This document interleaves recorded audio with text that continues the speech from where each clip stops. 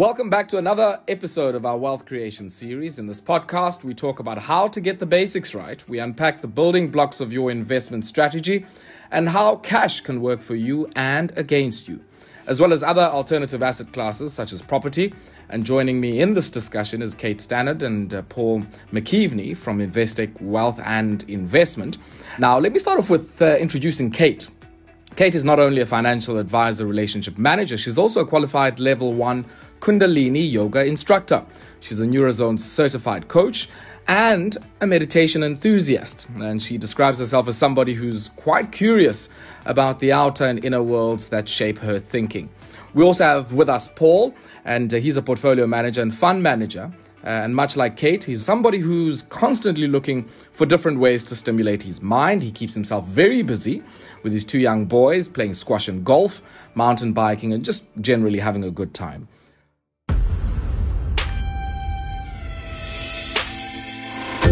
Kate and Paul, thank you so much for joining us. And I'm also quite interested, just as we kick things off, and I'll start with you, Kate, how you got into investments. You could have done anything. You could have gone into the world of meditation solely. The Kundalini probably would have kept you busy as well. But, when did the investment bug bite you? I think for me, growing up, my landscape was colored by my parents actually getting divorced, which maybe is a personal thing. But my mom and a lot of other women of her generation were stay-at-home moms, and I felt like they didn't necessarily have the skills to look after themselves financially. Like that role had been performed by their husbands traditionally, and I really wanted to be a woman who looked after my own finances and could empower myself and maybe empower others. That was my initial drive, I guess, was to be financially secure. Paul, you could have stayed in the outdoor. And I'm quite interested, I guess, in some of your own early experiences and how you were introduced to the world of markets and investments. And seemingly, you've also done some very fascinating and interesting things, traveling all over the world as well. Yeah, so it's interesting listening to Kate answering that question as well. I remember at quite a young age, actually, my dad had all these like tapes and books and these classes that he had take on a Sunday morning on investing.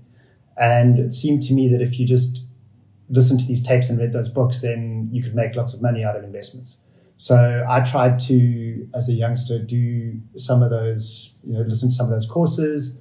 I made some investments myself that my dad helped me with. And then I used to check the newspaper basically every day, get the unit price trust prices, and then plot them on my graph paper with a pen and a pencil and paper on the inside of my cupboard to see how much money I was making or losing. And that worked quite well. And then I got a bit more confident and I decided that it was time to pick a few companies to invest in. So I remember picking 5 shares, and basically within a year, 4 of them were worth nothing again. So bit of a mixed bag. And we'll come back to some of the lessons that maybe I learned from that experience, but really through my parents getting me going at a young age. You were fortunate in a way, to learn a lot of those lessons and even, I guess, the big losses. But of course, you would know a lot of people who aren't necessarily in financial services. And I must say many of them, myself included, feel very, very overwhelmed by some of the jargon, and some of the industry talk there. No, I think that that's very true. I think that it can be a very overwhelming industry. Certainly, I have a lot of friends who kind of give me feedback, and they're like, Kate, it's a whole lot of boring old men talking in jargon, and I don't understand anything, and I'm scared to ask questions. And, I think that Paul is luckily neither old nor boring. I really empathize with that feeling because I kind of liken it to taking my car for a service. I'm really not clued up about the inner workings of a car, and I feel very vulnerable when I take my car for a service because I don't know if my oil needs changing or my shock absorbers need changing.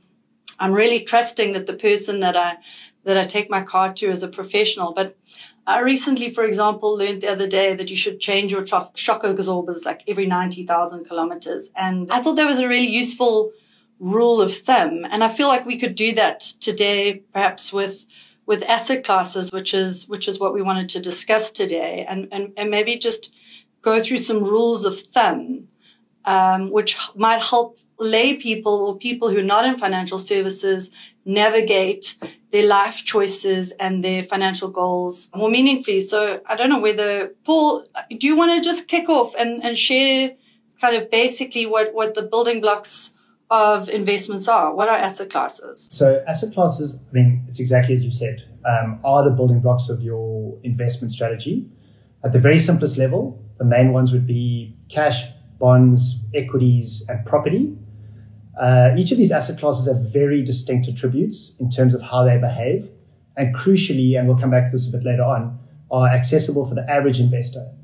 I guess from a property perspective, you may be saying, well, not all properties are accessible for the average investor, and I guess that is depending on how big a house you're looking to buy. But generally speaking, cash, bonds, and equities would be accessible.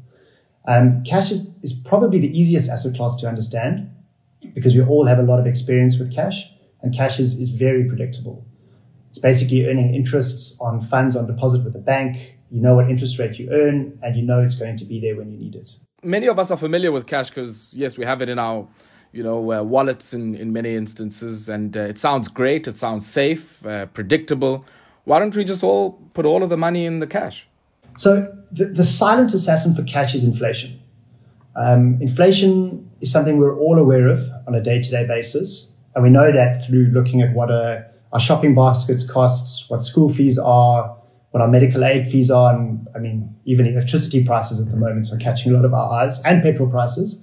But sometimes we don't make the connection between what inflation is doing to our savings, especially when we invest in cash. So using a very simple example, if the interest rate on your 100 Rand cash deposit is, say, 4%, and inflation is currently 5%, your savings are actually going backwards in a sense because in a year's time, the prices of the groceries that you want to buy today will be 5 Rand more expensive, while that 100 Rand would only have earned an extra 4 Rand of interest. So you're effectively short 1 Rand. And that's before tax as well, which we can maybe come and touch on a bit later. So, cash is not a good strategy for long-term wealth creation, and inflation is something that's fighting under the surface against you all the time. And what are some of the other alternatives? I mean, you'd mentioned earlier on, 2 other asset classes in the form of bonds and property as well. What's the balance ideally one should strike there? Maybe we can start off with bonds. Okay, so now we're getting a little bit more exciting. So we've spoken about cash. So let's start with bonds first, and then we'll come to equities. When you invest in a bond, you're effectively lending money to a government or a company who will pay you an interest at an agreed rate and then return your original investment back to you in a certain number of years. So the interest rate you earn on a bond is higher than the cash deposit because you are lending money for a longer period of time and you are taking risk that the company or even the government, if you think about Argentina here, for example, may not be able to repay you in full in case something goes wrong. In the more highly rated areas of the bond market, these risks are very low, but defaults do occur. Inflation is also a bond investment's worst enemy, although if you are earning a higher rate of interest than you do on cash, but because you agree on that fixed rate for a longer period of time, if inflation goes up during that period, the value of the interest you receive, as well as the capital that is returned to you, will buy less because it's worth less in real terms. And I find that quite interesting. I mean, you say inflation is also the biggest enemy of the bond market. And many investors might be asking, well, what other options do I have to hedge against that particular risk? And equities, I guess, might also be a compelling proposition if we're interested in building long-term wealth. 100%. So I guess, now we arrive at probably our most exciting, but also the most volatile. And volatile is a word that, the community used to describe something where the price is going up and down all the time. So we mentioned that cash and bonds tend to be quite stable. If you're looking at your share portfolio every day, you'll see that the prices are moving around all the time. So that's generally what we mean by volatile. But the reason that equities are the most important of all the investment options for investors looking to build long-term wealth is because they've easily produced the highest returns over extended periods of time. These high levels of returns over the long term are why they are an essential component of any long-term wealth creation strategy. What are they? What is an equity or share? It's effectively an ownership stake in a business And as a shareholder or an investor in a company, you share in the fortunes of that company, which are reflected in the profits that that company makes and hopefully grow over time. Equities or shares can also pay you income in the form of a dividend, which is paid out of their profits. The reason that inflation is less of an issue for an equity investment is that whatever service or product that the company provides will generally tend to be linked to inflation anyway. If you think of a simple example of a retailer, if the costs of the products that they sell to you go up for whatever reason, they will tend to raise the selling prices of those products to you as well.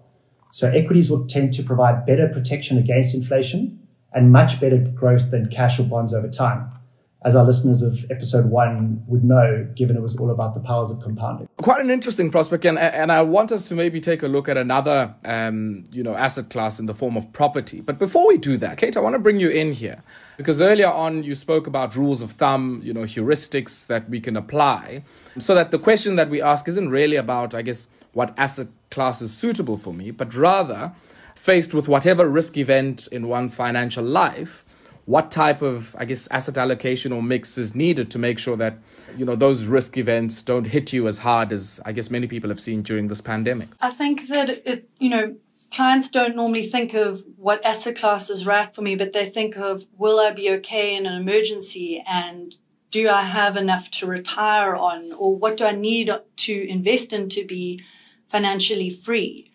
I think those are the ways in which we obviously think about our own finances. And maybe some of the rules of thumb are, I believe everybody should have an emergency fund. I think COVID's really shown how critical that is.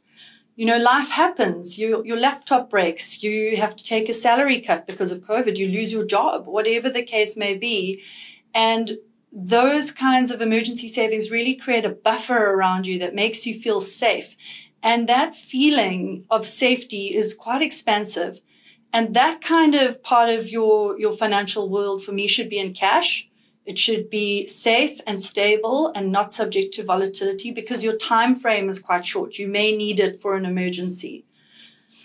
And then I think for building longer term wealth, for becoming financially free, as I like to call it, rather than retiring. I think that retiring is kind of an outdated concept. There you've got a longer term horizon for investment, and you can afford to take on volatility, as Paul discussed. And there you should really be taking on more of the equity type investments to really achieve those financial goals, those long term goals. Paul, I guess, Kate already mentioned the importance of, at whatever life stage somebody might be, critical importance of having a corresponding asset class with a certain risk profile that can contribute to building long-term wealth. What are some of these, asset classes that could be linked to some of these goals and different life stages? I guess the easiest way to think about them is that they each do something very different for very different people in helping you to achieve your financial goals. Ranging from the safest but least exciting from a potential return perspective, which is cash, as we've discussed, to potentially the highest returning, but also the riskiest asset class, which would be equities. Everyone should hold a combination of all of them because they will each perform differently at different stages of your investment lifestyle. And holding a mixture helps to smooth the investment journey out while meeting the broad objectives of income, security, and growth, as Kate has touched on. So, for example, a young person who has a long time to save for financial freedom can afford to take on riskier asset classes like equities because that has historically been the most probable way to maximize long-term wealth creation. But on the other hand, someone that needs to draw an income from their saved assets, who may not have a long-term investment horizon, may need to shift some of their savings into bonds and cash. And if you have a specific spending requirement in the short term, like a deposit for a house, then that money should be kept in cash and not invested in the equity market. And what about property? I'd also think that there would be other asset classes. You often hear people talking about fine art and wine and all of those other nice things. We have only chatted about the most basic of asset classes so far, being cash, bonds, and equities. And there are absolutely a few more that we could discuss, and maybe we can do another podcast in the series a bit later on, going into a little bit more detail of other asset classes in inverted commas. Property, I guess, though, would be one that most of us would have engaged with at some stage or thinking about getting involved with. Property has a very long-term track record. So we understand what the drivers of property prices are. We know that the returns are typically linked to inflation, which makes sense when you think about how rental escalations work and how properties are valued. And as you've said, much more exciting candidates for discussion can also include commodities like gold, wine, art, vintage cars, stamps, crypto. There's a wide range of candidates for asset classes out there. But a very important consideration when we discuss these different other asset classes is liquidity. And by liquidity, we generally mean how easily can a public investor access these asset classes. And investments like art, wine, and stamps, despite their strong inflation-beating track records, are not easily accessible for the average investor. And another thing to consider is understanding how those asset classes behave relative to the other asset classes we've spoken about. Ideally, we're looking for an asset class to behave distinctly to each other. And I guess the other consideration, Kate, would also be, especially so far as retirement is concerned and the timing of the investments as we've spoken about, would be potentially maybe, what implications this would have at different life stages. So you probably don't want to be taking crypto, a few years from your retirement age. Look, I have to say, I don't think I'm a crypto whiz. Certainly, I'm still kind of getting my head around it as an asset class, truthfully.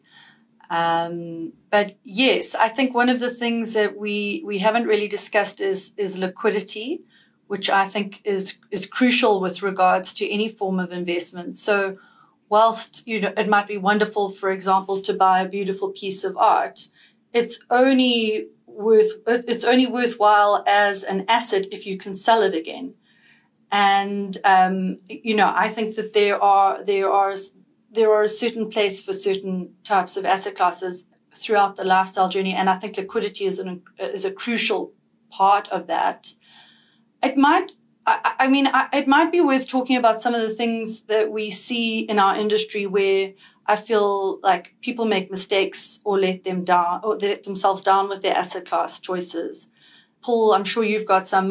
Probably my most obvious one is I see a lot of young people being afraid of investing in equities because they're nervous of volatility. And volatility is really just volatility. It's just going up and down, but that can feel very scary. And what I tend to see as a mistake, especially for younger people, is that they don't invest past cash at a time where they really have time on their side. They've got the benefit of compounding, as we discussed in our first episode, and they've got that long-term time horizon where they really can afford to take on that price movement, but they're afraid. And I get that. But for me, that's a major missed opportunity in one's financial well-being and health. Paul, what do you think? What do you see? I guess I look after a number of retirement funds, and what I see also quite a big issue in the industry is that as people start approaching that age of 55, they start to shift aggressively out of their growth assets, which are those equities that we spoke about earlier, and moving quite quickly into cash and bonds. But the fact is that life expectancies, obviously depending on your health and all those sorts of things, you can still have a 20 plus years of an investment horizon to still be and living expenses to have to worry about. So shifting too quickly into these low returning, safer and inverted asset classes can actually be quite unsafe in the longer term, because you're giving up that still quite a long-term investment horizon, depending obviously on your health and lifestyle. So that's a big one. Yeah. And I think that people are living longer. I mean, the reality is that lifespans have increased dramatically over the last 100 years. And for me, that's a major risk that you mentioned. And I think we can mitigate it by moving some proceeds into cash for short-term liquidity needs and income or bonds, and then having the rest of the portfolio providing growth, so that you're not drawing into the volatility, but you're allowing the volatility to work for you. Exactly. I mean, I think sometimes, we talk about goal-based investing, and, you can possibly split out those allocations separately. So you acknowledge that your equities are your growth assets, and you make sure that you've got enough for your income and your rainy day savings. And you don't mix them all together, because I think sometimes that's where the volatility makes people nervous, because if they look at just what a portfolio in its entirety, it's obviously going to be moving up and down. But if you separate those components out, so you know that your cash is nice and stable, you know that the bonds are delivering your income, and your equities are all over the show, but they're still going to provide you with the growth over that long term. Kate and Paul, if there's any message that one, takes from this discussion, is the need to strike that balance. To balance out, your choice of asset classes informed by whatever liquidity needs or preferences you might have that correspond with the life stage you are at, and also some of the potential or latent risks that one might face. And so it's about balancing all of these considerations. And I think as we wrap up, that for me is the big lesson. But from the peer review, and maybe Kate, will start off with you, any last big message that you might want to send to many of the investors who are listening into this platform, what would that message be? And similarly to you as well, Paul. So I think for me, it would be start early. I have a running dialogue with a young girl who's kind of like 18, 19, and I'm kind of teaching her financial health on the side.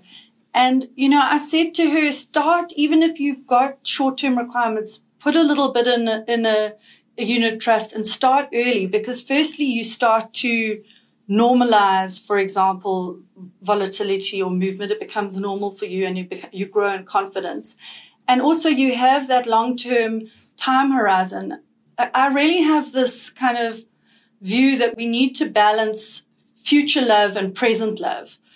I feel like all of us are pretty good at loving our present selves, but we need to also love our future selves. And for me, loving our future selves is paying attention to our finances early.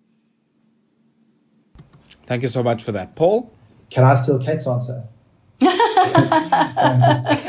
Potentially. No. I like that. I like that. Future love, present love. I like that. No, she's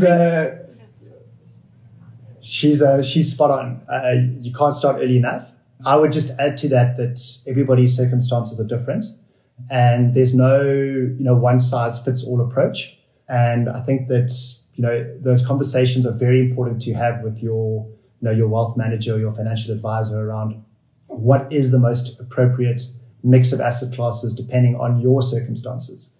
You can't just pull a book off the shelf and it's going to tell you exactly what you need to do. It's a very human conversation that has to be had based on you. And I guess that would be my number one takeaway. Kate and Paul, thank you very much for joining us for this lively discussion. That was Kate Stannard and Paul McKeveney from Investec Wealth and Investments, bringing to us another episode of our Wealth Creation series, where we took a look at the building blocks of one's investment strategy and the balance of choices around asset classes, and also a discussion of some alternative asset classes as well. Until we meet again.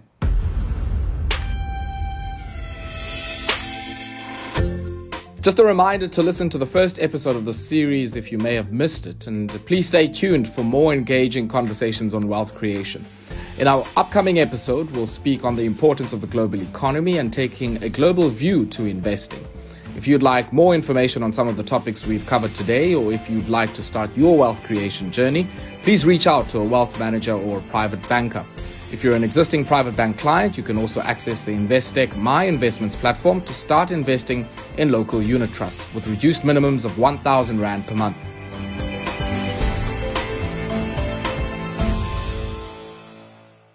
The views expressed are those of the contributors at the time of publication and do not necessarily represent the views of Investec Wealth and Investment and should not be taken as advice, guidance, or recommendations. Investec Wealth and Investment, a division of Investec Securities Proprietary Limited, member of the JSE Equity, Equity Derivatives, Currency Derivatives, Bond Derivatives, and Interest Rate Derivatives markets, an authorized financial services provider and a registered credit provider.